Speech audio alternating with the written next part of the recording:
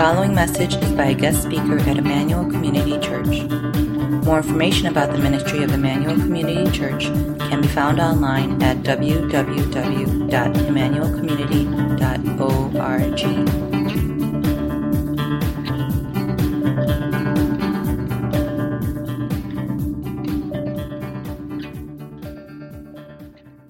Well, good evening. If you have your Bible, turn with me to the book of Jonah. It's an honor to be with you this evening. It's a privilege to get to share God's Word with you. So it's a time of year when many people make New Year's resolutions, personal commitments for how this year is going to be better or different than last year. And maybe you're here and you made some. According to one research institute, about 45% of Americans every year make some sort of a New Year's resolution, even though only 8% of Americans report having some kind of success in keeping them.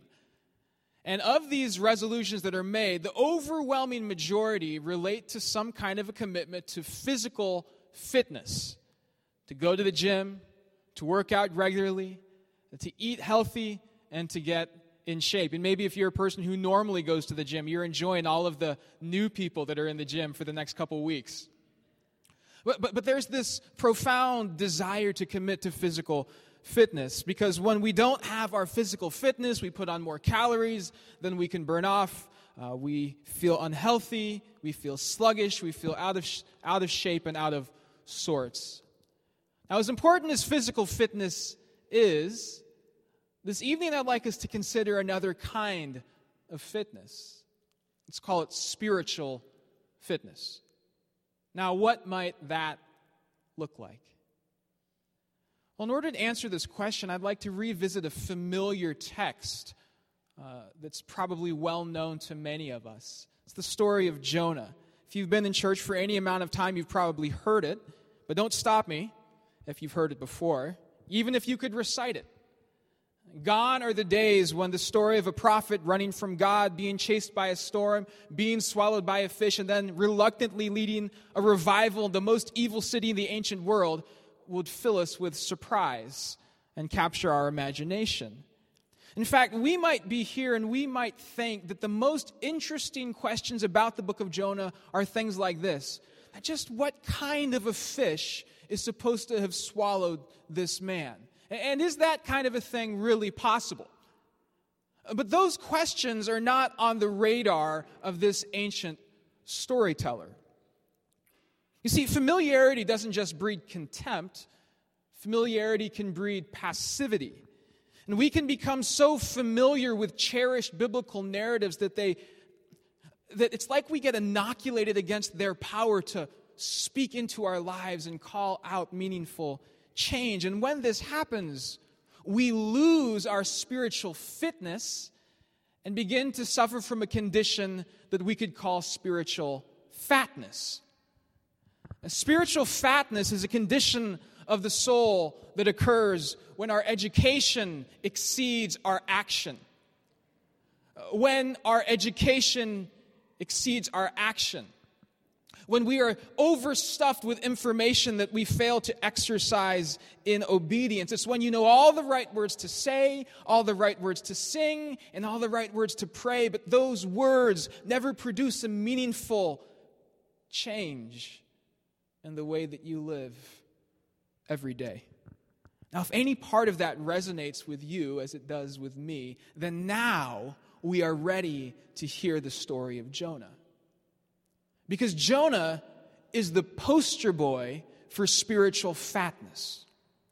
What we find in this story is a story in which everyone and everything responds to God exactly as they should, with the exception of the one person who knows more about God than anyone else in the story, a man named Jonah. But as we look at his story today, we begin to see that this is not just a story about Jonah, it's a story about us. And as we see the vision of God in this text, we'll see that God's word exposes our passivity and evokes our participation. It exposes us in our passivity and it calls forth or evokes our participation, because the message that this text has for us is that knowing the true God should lead us to obey him wholeheartedly, immediately, and completely. In light of who God is, this is the only response that makes sense. In the time that we have together today, I want to look at this familiar story and see if we can't look at it with fresh eyes, that maybe God, through his Spirit, would speak through his word. Let's look at the first verses of Jonah chapter 1.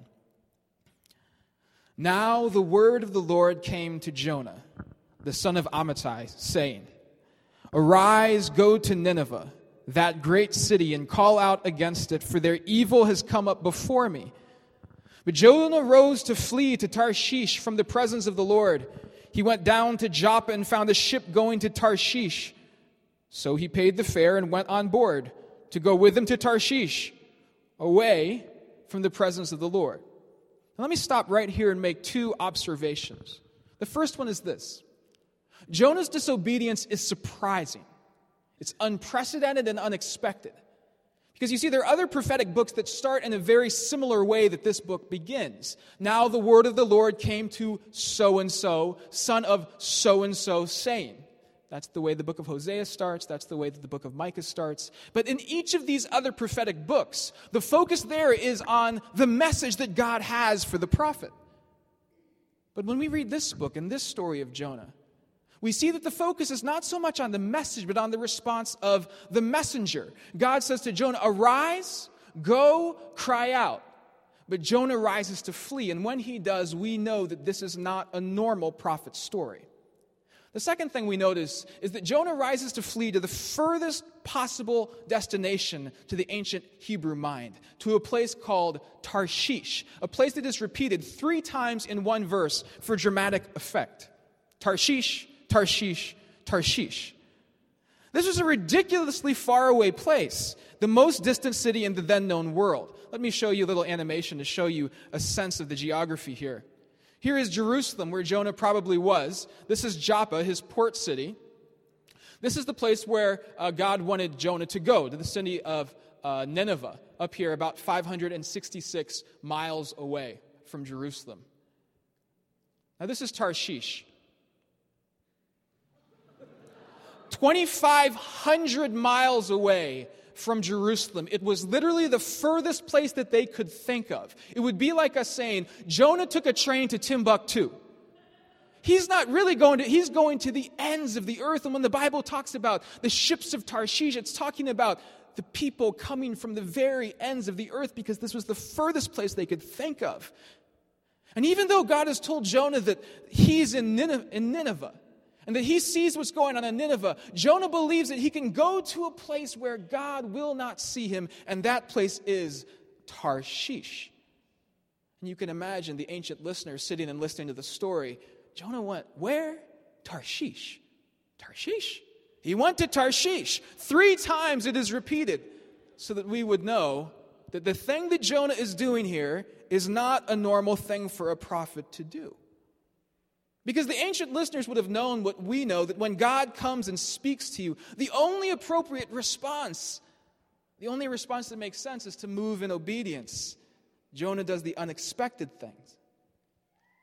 And so, for the rest of the story, God must set out to remind Jonah of what Jonah should already know, and how. And here we come to the next section, verse 4.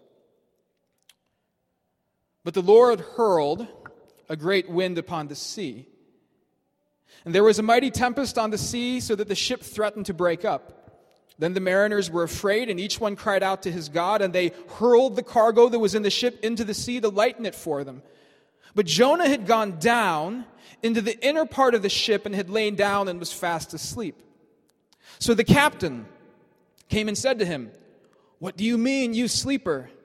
Arise, call out to your God. Perhaps the God will give a thought to us, so that we may not perish." The rest of this chapter is driven by 2 major contrasts. Here's the first one. Passionate versus passive. Passionate versus passive. Jonah is a picture of passivity. But everyone and everything else in the story is passionate. It starts with God's passionate action. It says God hurls a wind to the sea. Strong verb. Hurls a wind to the sea. And when the wind hits the sea responds exactly the way that the sea should respond when God throws a wind at you. It rages in a storm. So now the storm is raging. The ship is caught in the storm. And the sailors on the ship now begin to respond exactly the way that you should respond when God throws a wind at the sea that causes a storm. They freak out. This is the perfect storm. A storm born on a wind thrown by God. So they respond in every way that they can. They respond emotionally with fear. They respond religiously. Each one cries out to their God. They respond physically. They hurl the cargo overboard. Notice that their action mirrors God's action. Just as God hurls the wind to the sea, now they are hurling the cargo overboard. Everyone is hurling, probably literally. But notice that while the response of the mariners is upward and outward,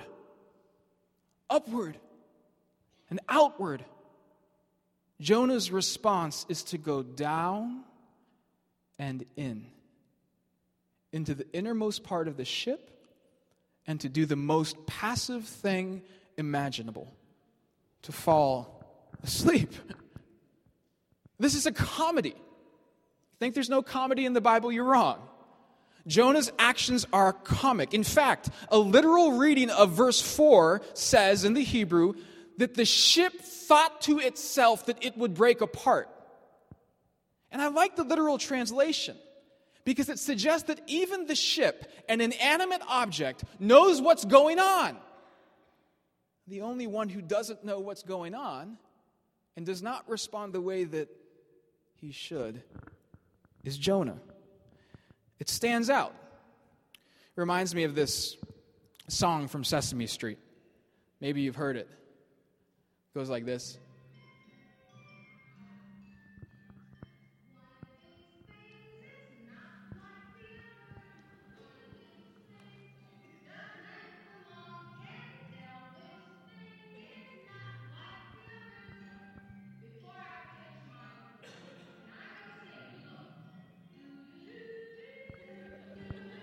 Don't tell anyone.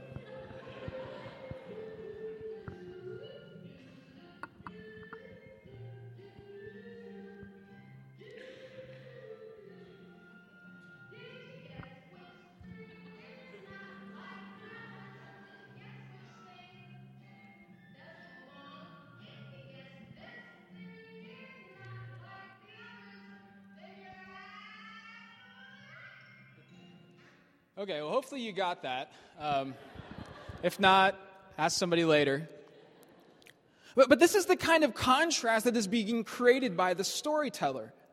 Jonah's disobedience and Jonah's action in this story stands out starkly on the sacred page, just like the W among the twos. This is like a black and white character in a world full of color. Because God's world is full of passion, action, responsiveness to what God has done. The God who spoke it into existence. All of creation responds to God. All of creation, read the Psalms, all of creation does exactly what God wants. And so that means when we fail to respond, it's like we are out of sync with the great dance of creation. One of these things is not like the others. In response to God's action or God's word, passivity is irrational and unnatural. Sin makes you look stupid and silly. But God does not bow to our stupidity. He is not deterred by our passivity. God chases us. And though Jonah has responded to God's attention-getting storm with passivity, God sends another agent to get his attention, the captain. And what the captain says to Jonah is, to my mind, pretty astounding. Notice that the commands that the captain gives to Jonah are the exact same commands that Jonah has heard from God in the opening verses. Arise. Cry out. Arise. Call out to your God. Now think about this for a second. Jonah is probably huddled in the fetal position in the midst of a death-like sleep. And the words that are spoken to awake him are the exact same words that he heard from God at the very beginning. Arise! Call out! Even in his dreams, Jonah can't escape God's word. And neither can you. Because even when we run from him, even when we turn our back on him, God continues to call out to us in the moments when we least expect him and when we least deserve him. Have you been there? In a moment when God was the furthest from your mind, and yet God continues to call out to you. In the moments when you least expect him and when you least deserve him. And this evening, God, through his Holy Spirit, is calling out to you, reaching out to you. Arise, call out to your God. Don't just sit there. Arise, awake, call out to your God. Will you respond with passivity or with passion? Let's look at the second contrast in verses 7 through 12. And so the sailors said to one another, "Come, let us cast lots that we may know on whose account this evil has come upon us." So they cast lots, and the lot fell on Jonah. And then they said to him, Tell us on whose account this evil has come upon us. What is your occupation, and where do you come from? What is your country, and of what people are you?" And he said to them, "I am a Hebrew, and I fear the Lord, the God of heaven, who made the sea and the dry land." Then the men were exceedingly afraid and said to him, "What is this you have done?" For the men knew that he was fleeing from the presence of the Lord, because he had told them. Then they said to him, "What shall we do to you that the sea may quiet down for us?" For the sea grew more and more tempestuous. And he said to them, "Pick me up and hurl me into the sea, and then the sea will quiet down for you. For I know it is because of me that this great tempest has come upon you." This is the second major contrast that we see in the story. Ignorant versus informed. Ignorant versus informed. See, throughout this section, the sailors are seeking knowledge. They don't know anything. They don't know why this storm is upon them. And so they seek knowledge in the only way they know how, a very pagan way of casting lots. It was similar to rolling dice. And because God, according to Proverbs 16:33, is sovereign even over seemingly random processes, like the casting of lots, the lot falls on Jonah, designates him as the culprit. And so now they know something. They know that he is the guilty one. And so they seek more knowledge. They ask him all of these questions. Who are you? What's your business? Where do you come from? What people do you belong to? They're seeking knowledge because they're ignorant. They're defined by this one characteristic: ignorance. They don't know. This, by the way, is exactly how the Ninevites will be described in chapter 4. People who do not know. But notice, every single time they get a little bit more information, their response intensifies. In verse 5, it says that they feared. In verse 10, it says that they exceedingly feared. In verse 16, it says they exceedingly feared Yahweh. There's this buildup of response that every single time they get a piece of new information, it brings about a heightened passion, a heightened response. Every time they get a little bit more, they respond to the level of what they've heard. Meanwhile, Jonah is defined by one characteristic. He is informed. He has an immense amount of knowledge compared to the sailors. He knows exactly why this is happening. He knows who God is. He knows God's word. In fact, in response to all of their questions, Jonah quotes a psalm. Psalm 95:5. He says, "Well, I fear Yahweh, who made the sea and the dry land." This is amazing. Jonah is the kind of person who can recite the scriptures, who can recite his creeds, but whose life shows absolutely no correspondence to the words that he quotes. Because if, as he says, Yahweh is the maker of the sea and the dry land, why try to flee him by the sea? And if he truly does fear Yahweh, as he says, why hasn't he cried out to him? The only ones who have expressed any kind of fear or cried out to any god at all are pagan sailors. Now notice that the text never indicates anything like prayer or repentance from Jonah until chapter 2.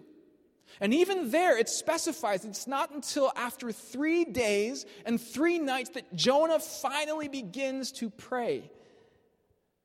In this chapter, when it comes to taking action, Jonah wants the sailors to do something to him. "Throw me in," he says. Now, what's going on here? Now remember that Jonah has never read the story of Jonah. He doesn't know what's going to happen. He doesn't know that the Lord will appoint a great fish to swallow him. So where does this come from? Is human sacrifice just the ordinary prescription for stopping storms? If the solution is for him to go into the drink, why not jump in? What's going on here? Old Testament scholar Dennis McGarry suggests that given Jonah's behavior thus far, it would be more reasonable to believe that Jonah is, quote, just making this up. McGarry argues that Jonah hopes that the sailors will be judged for taking his life. That's, after all, what they're afraid of. And he tells the sailors to throw him into the sea, killing him, although the text never tells that this is God's desire. We know what God's desire is. He wants Jonah to arise and call out to his God. And if this is true, it suggests that Jonah's passivity is so deeply rooted that he would rather drown than call out to Yahweh his God. And yet, like good Christians, the pagan sailors try to save him. Verse 13. Nevertheless, the men rowed hard to get back to dry land, but they could not, for the sea grew more and more tempestuous against them. Therefore they called out to the Lord, "O Lord, let us not perish for this man's life, and lay not on us innocent blood, for you, O Lord, have done as it pleased you." So they picked up Jonah and hurled him into the sea. The sea ceased from its raging. Then the men feared the Lord exceedingly, and they offered a sacrifice to the Lord, and they made vows. So after unsuccessfully trying to return to shore one more time, the sailors throw Jonah into the sea, and they beg God by name to show them mercy. You see, as soon as they learn God's name, they cry out to him by name. And amazingly, and I think ironically, the sea becomes calm, and the sailors start worshiping. So that by the end of the chapter, Jonah, who knows Yahweh better than anyone, still has not cried out to him. But the sailors' confession is the theme of the story. "For you, O Lord, have done as it pleased you." And they almost inadvertently quote Psalm 115:3. Our God is in heaven. He does all that he pleases. The curtain comes down on Act 1. We've seen this comprehensive picture of a God who does what he pleases, of God's sovereignty, who is sovereign over the winds and the sea, over the casting of lots, over everything. But in response to this, only the pagans are worshiping. The prophet, the believer, is in the water. Now let's take a step back for a second. This book was originally written as a critique, a powerful critique of the complacency of God's people, Israel. They were meant to and called to be a light to the nations, to show the world what it looks like to have Yahweh as your God, that all of the other gods of the other nations have to be carried, but Yahweh, he carries us. Show them what it's like to live under the reign of Yahweh. Show them what it's like, but instead of being a light to the nations, they wanted to be like the nations. They hoarded all of the knowledge that they had, and so the so-called pagans in Jonah have a more faithful response than God's prophetic people that Jonah represents. And so this book calls everyone, but especially those who call themselves God's people, to respond to God like the sea, like the ship, like the sailors, to obey him immediately, unconditionally, and completely. In light of who God is, this is the only response that makes sense. Now, we read the story of Jonah and we laugh at Jonah, and we're meant to laugh at him, I think. We are meant to be astonished by his stubbornness and by his passivity. But like all good stories, and especially because this is a Holy Spirit-inspired story, it begins to dawn on us that this is not just a story about Jonah, but a story about us. It confronts our complacency, our passivity. Because without action, without obedience, without concrete action, we grow spiritually fat. We know so much. We obey so little. We've studied and learned. We can recite scripture and theology, all of which is admirable. But so many times there is little correspondence between the words that we say and the lives that we lead. Like Jonah, we are portraits of spiritual fatness. I mean, think about it. We live literally in the information age, an age of unprecedented information. We have access to the best communicators. We can download the best sermons. We have innumerable feeds that are constantly being fed to us. And it's easy to think, and I know many times I find myself thinking that spiritual vitality will be found in another book or another sermon, another commentary. Just a little bit more information is all I'm missing before I find spiritual vitality. But this text shows us that spiritual vitality does not necessarily follow greater amounts of information. In fact, sometimes there is an inverse relationship between your vitality and how much you know. And maybe what we need at the beginning of this year is not necessarily new and greater knowledge. Maybe what God is calling us to do first is to respond to the knowledge that we have already been given. So what is that thing that God has been calling you to do, but you have been avoiding it? What is that area of your life where God has been putting his hand on it and saying, this needs to change, but you have been ignoring his call? God is calling us to respond to his word with obedience.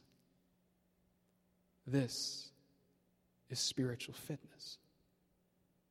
To move when God speaks. Maybe you're here and you don't really identify with Jonah. You identify with the sailors. You don't really know that much about God or the Bible. You're new to faith or you're investigating. I hope you can see from this text, it doesn't really matter how much you know about the Bible right now. What matters is how you respond to what you do know. You may not know much. The sailors didn't know much, but they responded to God with passion. And every time they learned a little bit more, they responded with more passion. Heightened response.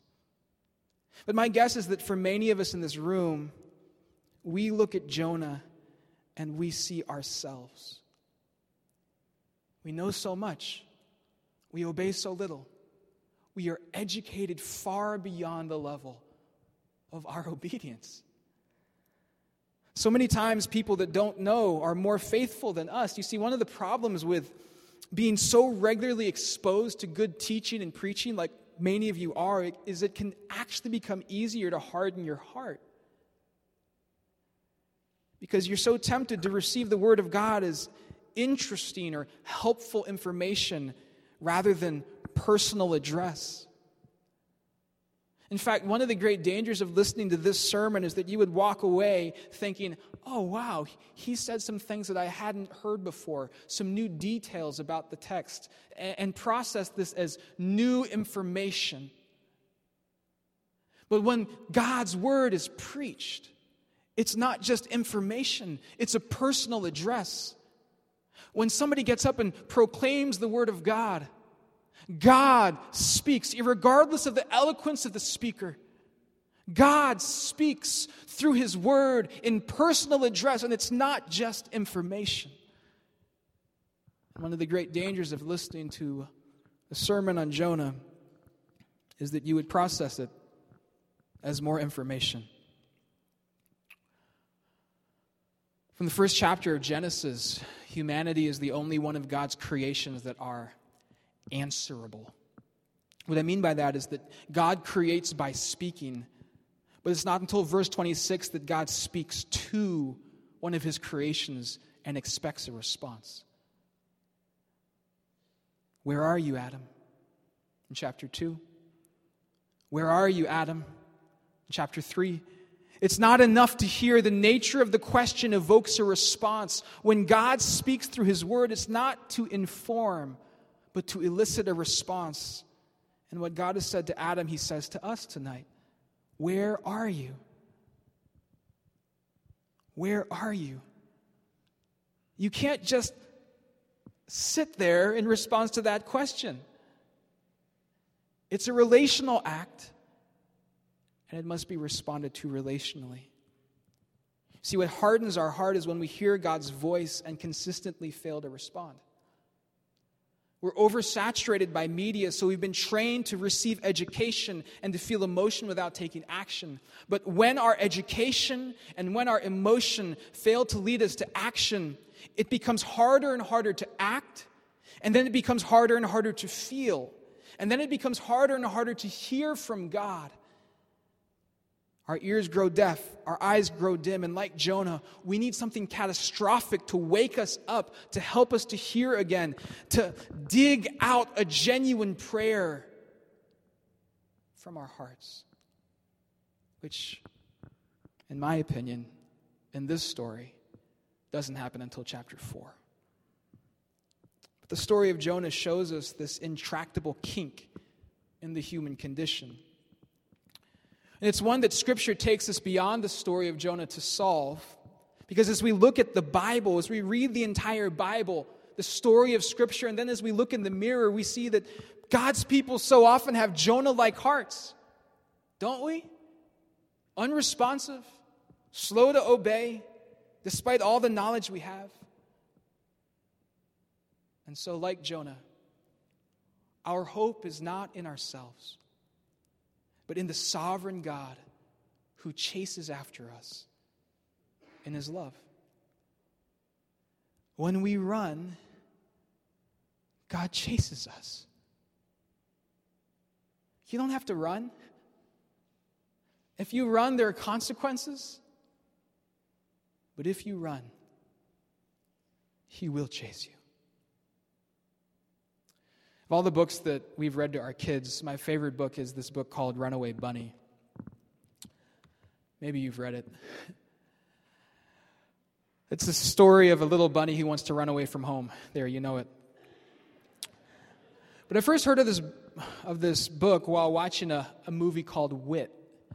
Maybe you've seen that one. It's a movie about a tenured English professor who gets diagnosed with stage 4 ovarian cancer. And the movie follows her as she, an expert in the poetry of John Donne about death and dying, death be not proud, though some have called thee mighty and dreadful, for thou art not so. She's an expert in Donne's poetry.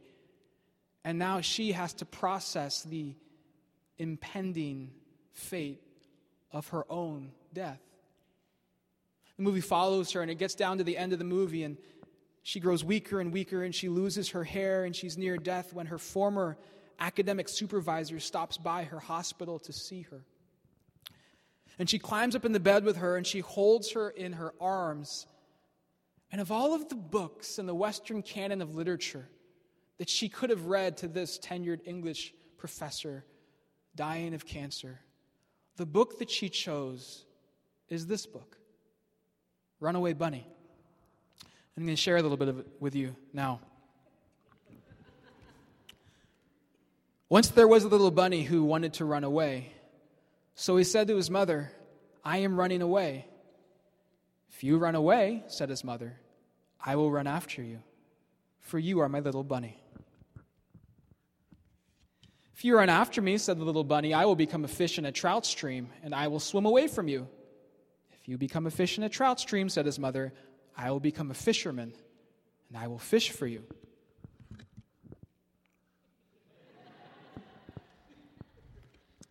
If you become a fisherman, said the little bunny, I will become a rock on a mountain high above you.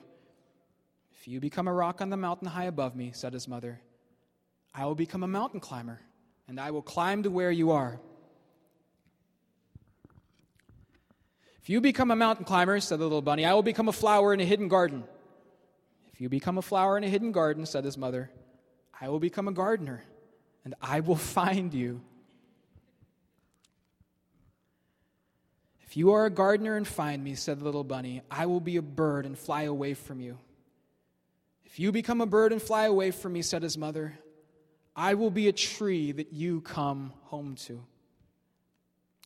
You get the idea. I won't give away the ending. But why did that doctoral advisor read that book to the woman dying of cancer? Because, she said, it is an allegory of the soul. Wherever the soul hides, God will find it. "I am running away," says Jonah. "I will run after you," says the Lord. "I am running away," you say. "I will run after you," says God. And He does. He does. Amen? You know the Footprints poem, the one about the man who looked back over his life with God? There's 2 sets of footprints on the beach. And the man is upset that the times when there's only 1 set of footprints, and then God says, "Those were the times when I was carrying you." You heard that one? Now you have. I like the sentiment there. But I wonder if our life with God is represented by 2 sets of footprints. If it wouldn't be more accurate to say that if we looked at the footprints, we would see how often our footprints strayed off to the side this way and strayed off to the sides that way and went around in circles this way and went around in circles that way and meandered here for so long and then finally went a little bit to the right, and how we would see the faithful footprints of God following us off the path, to the right, to the left, and in circles, always chasing us, always reaching out to us, always working. There's something about that kind of relentless mercy, that kind of faithfulness, that kind of faithful pursuit that lets you know that this God can be trusted with your life, with your future, with your fears, with everything, because even now He's pursuing you. This is your great hope. And if you're impressed by your waywardness, and you're impressed by your passivity like you should be, "Oh, I'm so passive. I'm so bloated with knowledge. I'm so spiritually fat." If you're impressed by that, this is an invitation to be more impressed by Jesus, who has chased us. You know, you think of the image of Jonah curled up in the boat, the bottom of the boat. And so many times we feel that way, don't we? Even if we know in our heads that we should respond to God, sometimes it feels like we don't have the strength to do it. We're too discouraged. We've been burned. We're too discouraged. We feel too weak to get up and move in response to God's word. And so sometimes it feels like the most logical response is just to curl up in a ball in a dark room and go to sleep. And that might have been the case. But the Word became flesh and made His dwelling among us. And we have seen His glory. We have responded unfaithfully to God's Word. We have gone astray. We have failed in the evil we have done and the good we have left undone. But the Word became flesh and made His dwelling among us. And we have seen His glory. Against all hope, God has chased after us, not with a storm of judgment, but with a Savior who has suffered the storm in our place. While we were sinners, Christ came running out of heaven to save us.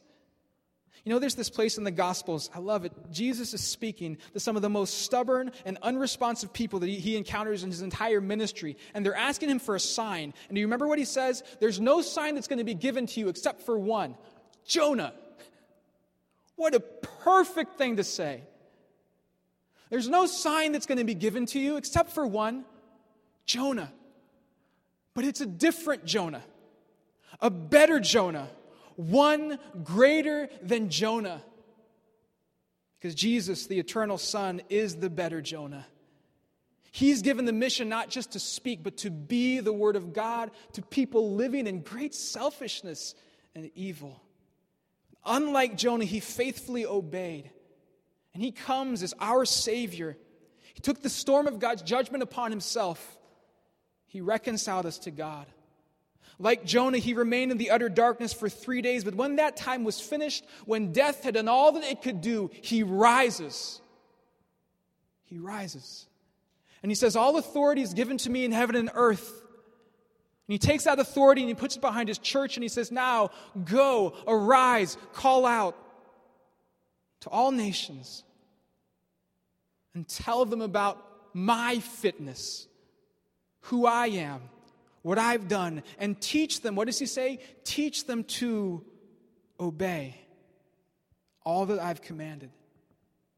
Because when you really see Jesus, our prophet, our priest, our king, the only response that makes sense is to follow him wholeheartedly, immediately, and completely. Spiritual fatness exposes our passivity. Jesus evokes our participation. Have you seen him? Have you seen his glory? Because once you do, when you see him in his strength and beauty and his mercy and majesty and his gravity and gladness, when you see him, passionate participation, wholehearted response is the only response that makes sense. The Word has become flesh and dwelt among us, and we have seen his glory.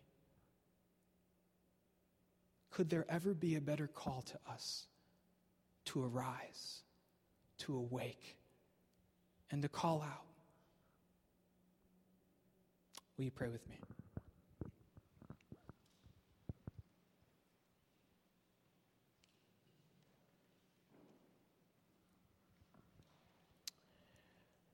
Let me invite you just for a moment before I pray to hear the Word as what it is. When God's Word is preached, it is not information, but an invitation to participation in a conversation. God speaks, it's not information, it's personal address. Like God has asked Adam, he's asking you, where are you? Where are you? Where are you? Don't just let the sermon wash over you. Hear the Word, receive the Word as what it is, God speaking in his mercy to you. Words that will give life, words that will shatter complacency, words that will breathe new energy into dry bones, words that will beget hope in your soul, that will let you know that tomorrow can be better than today, that God is at work, that God is alive, that God is moving. All of creation is responding to him. Won't you join in this great dance of passionate participation in the mission and work of God?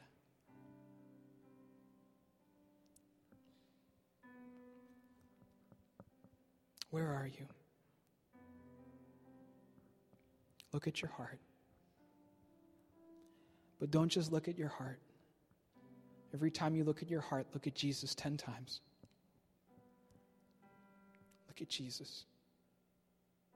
Because it's only in seeing his beauty and hearing his words and knowing how much he loves you that you find the strength to get up from the bottom of that boat, to awaken, to arise and call out to God and then to the rest of the world. Hear him speaking to you.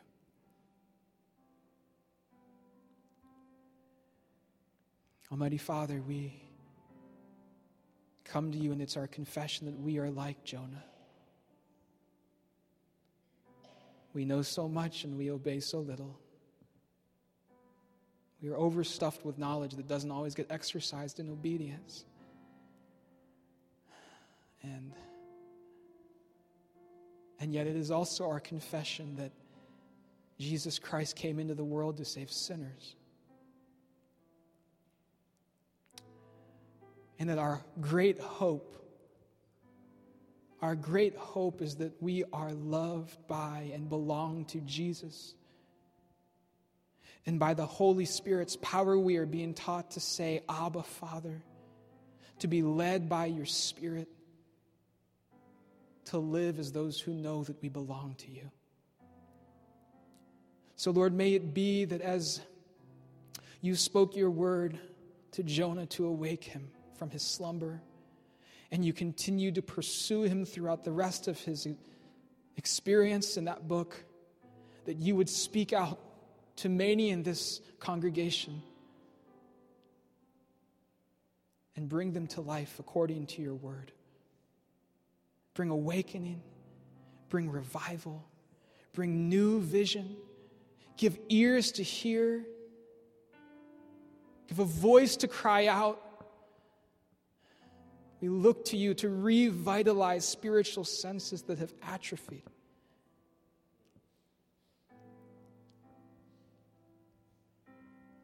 You are our hope.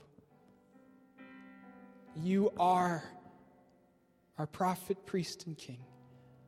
And as we see you and hear you, may we respond wholeheartedly, immediately, and completely. We pray this in the strong name of Jesus Christ.